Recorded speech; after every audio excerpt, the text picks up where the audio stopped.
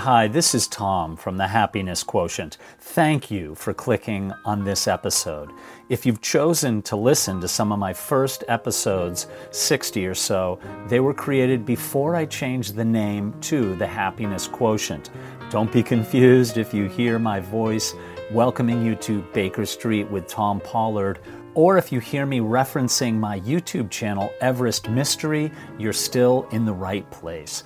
Until I'm a big star and can hire an editor and producer to change every episode to reflect the platform, my gut tells me you'll be okay with hearing Baker Street or Everest Mystery when you click on an episode to the Happiness Quotient. It's all me. So let's just consider us one big happy family where we all learn together, brought here by our common interests and our desire to create a better world, one episode at a time. I love you. Thank you. Now to the episode. Hi there. A note to all my listeners of the Happiness Quotient. What's following in this episode is an excerpt from my YouTube channel about the mountain called Manaslu. It's been in the news a lot lately for high-altitude mountaineers. There was a loss of a well-known professional skier there recently. This episode has received almost 30,000 views in the last week, and I thought perhaps it would be interesting to you audio listeners as well. So, unedited, here is my episode from my YouTube channel. The link to the episode will be in the show notes of this episode. And here's the episode.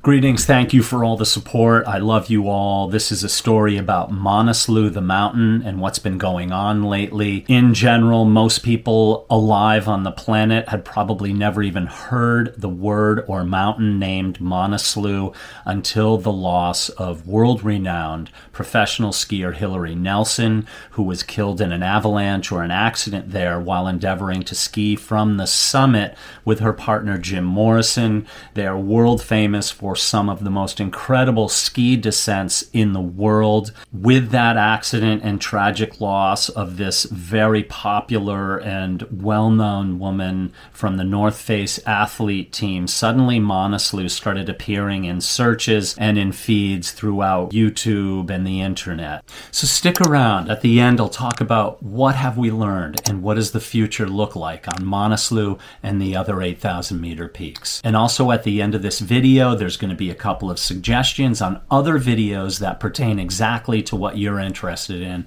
that are on this very channel.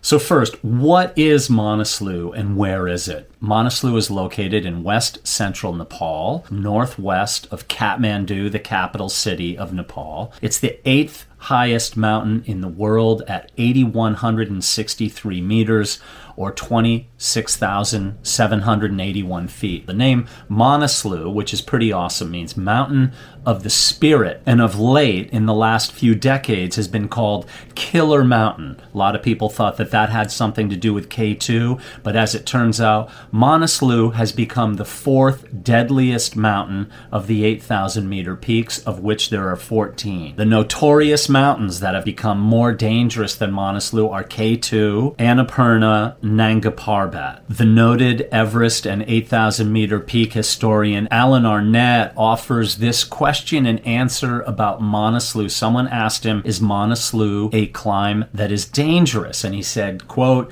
absolutely, you should only attempt Manaslu if you have the proper experience and logistics for emergency situations. Most deaths, get this, are a result of avalanches and falls, but the weather and altitude takes its toll. Case in point, in 2012, a devastating avalanche killed 11 people.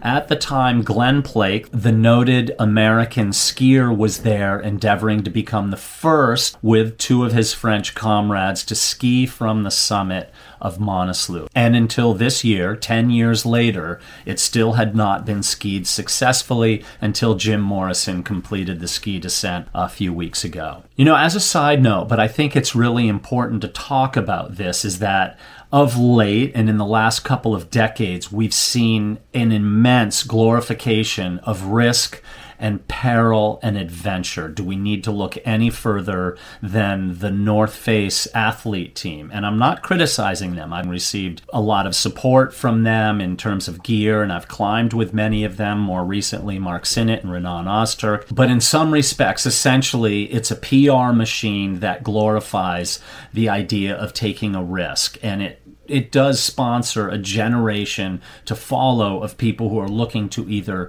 top it or at least, at the very least, equal it. And along the way, a lot of lives are lost. Now, I'm part of that. I can't say that I'm an innocent bystander. I've been paid to go on no less than 4 Everest expeditions, of which I was paid each time. That's how I make a living. So I'm a part of this thing. I'm not criticizing it. I'm just pointing it out. Like, what are we doing here, people? We're glorifying risk and adventure and peril, and at what cost? So Manaslu, in the post-monsoon season, post-monsoon means after the summer rains. And the post-monsoon season, traditionally in the Himalaya, is a lot colder with a lot more snow. And so why suddenly have so many people gone to Manaslu to attempt to climb it?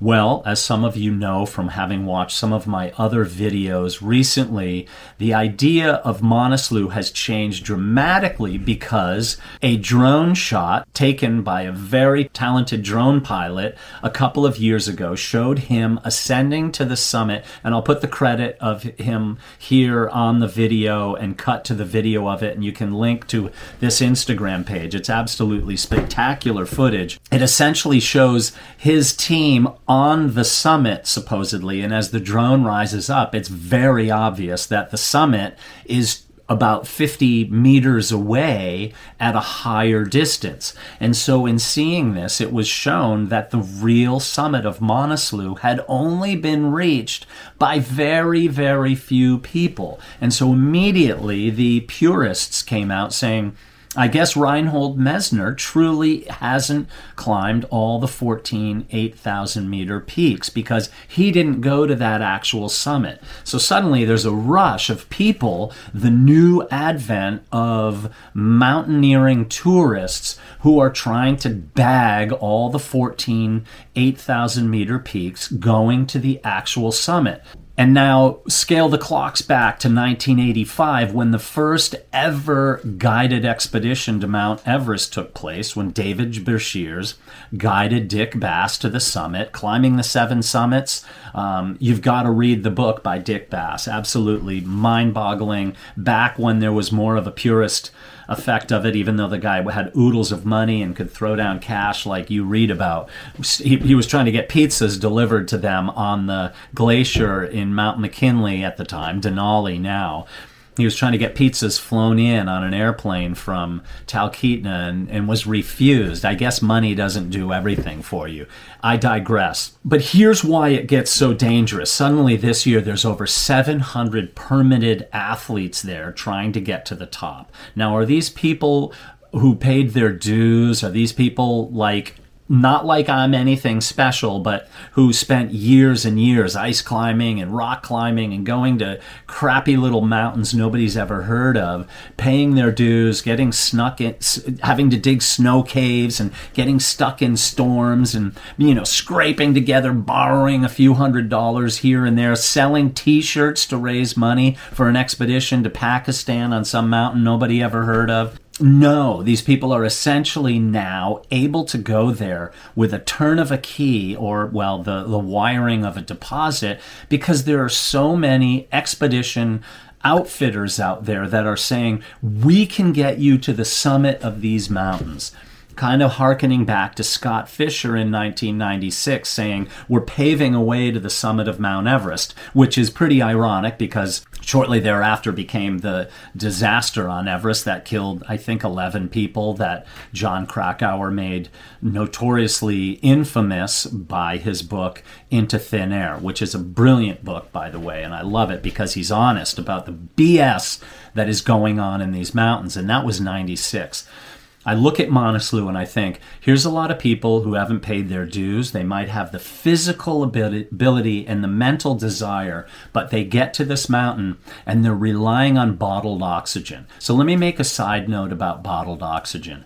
The fact that anybody goes to Manaslu and relies on bottled oxygen to get to the summit is a load of crap. And I know a lot of people who are guides. I know people who run expedition companies, and they're friends, and I respect them dearly. But if you're going to sell a permit and raise $25,000 or whatever it is that you charge to go climb Manaslu and say that you're going to get to the top and we're going to sleep on oxygen at 23,000 and summit or whatever, it's nonsense, because these people, you shouldn't have to use bottled oxygen for anything other than emergency purposes on any mountain that's 26,000 feet and below, or 26,500. I think the only mountains that truly deserve bottled oxygen are Everest, K2, and Kanchenjunga. Lhotse, Lhotse is a 27,000 foot mountain. And then Makalu, maybe, but only as an emergency. So now what's happening is we're getting all these people up the mountain relying on oxygen, and then they're getting stuck up there in snowstorms, just like happened on Manaslu this year. My interview subject, Flor Cuenca, who did a post recently saying she had to wait 3 hours just to clip into a fixed rope to descend from Camp 3 to get down to base camp. 3 hours on Manaslu. This is the wave of the future. You go to a mountain like Manaslu, and you're going to get your ass kicked eventually. Not me, not you necessarily, but mark my word, there will be a time in the future where just 3 or 4 people dying on a mountain like Manaslu will seem like people got by scot-free. There's going to be a disaster up high. It's going to happen on K2. It's just the future of what's happening with the multitude of commercial expedition organizers who are giving very affordable tickets to the top of a mountain. Now, hundreds and hundreds went away without their summit this year. They'll all be back. Wait till next year, my friends. So, here's a question. So the deal is, what have we learned? Has anybody learned anything? I think what we've learned is this is not going to stop. And hopefully, just hopefully, people can draw some kind of inspiration from the loss of people like Hillary Nelson, who, by people on the outside, have criticized her or that lifestyle. If you have a kid, you have no right to go off and do these things. But I don't look at anybody else and question how they bring themselves to this planet. But what have we learned? People are going to keep coming. People are going to keep dying, and more people are going to keep paying money to get up these mountains. And unfortunately, the most of the people who are going to be lost in these accidents are the Sherpa who are going there, or the porters who are going high up the mountain, working on lower salaries just to bring home money to support their families who rely on them. But as I said in my previous short, what we do when we see these people is hopefully, instead of being inspired to go do something riskier or more dangerous, we look at the passion, the wisdom, the authenticity, and the drive, and the beauty of what a person is that follows his or her heart. And so hopefully we can look off into that and gain some inspiration from the recent tragedy on Manaslu. Peace out, my friends. Thanks for being here. Love you all.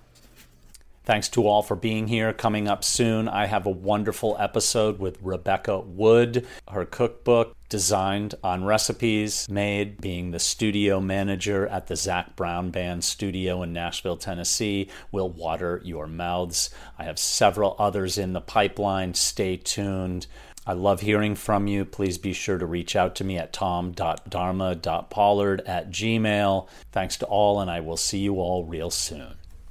If you're still here, please, I would love it if you checked out my Patreon page. It's patreon.com/Everest Mystery, and my YouTube channel, Everest Mystery. Check me out. And as always, leave comments and share your thoughts whenever you can, and share it with friends who might be interested in hearing or listening or watching. Thanks so much.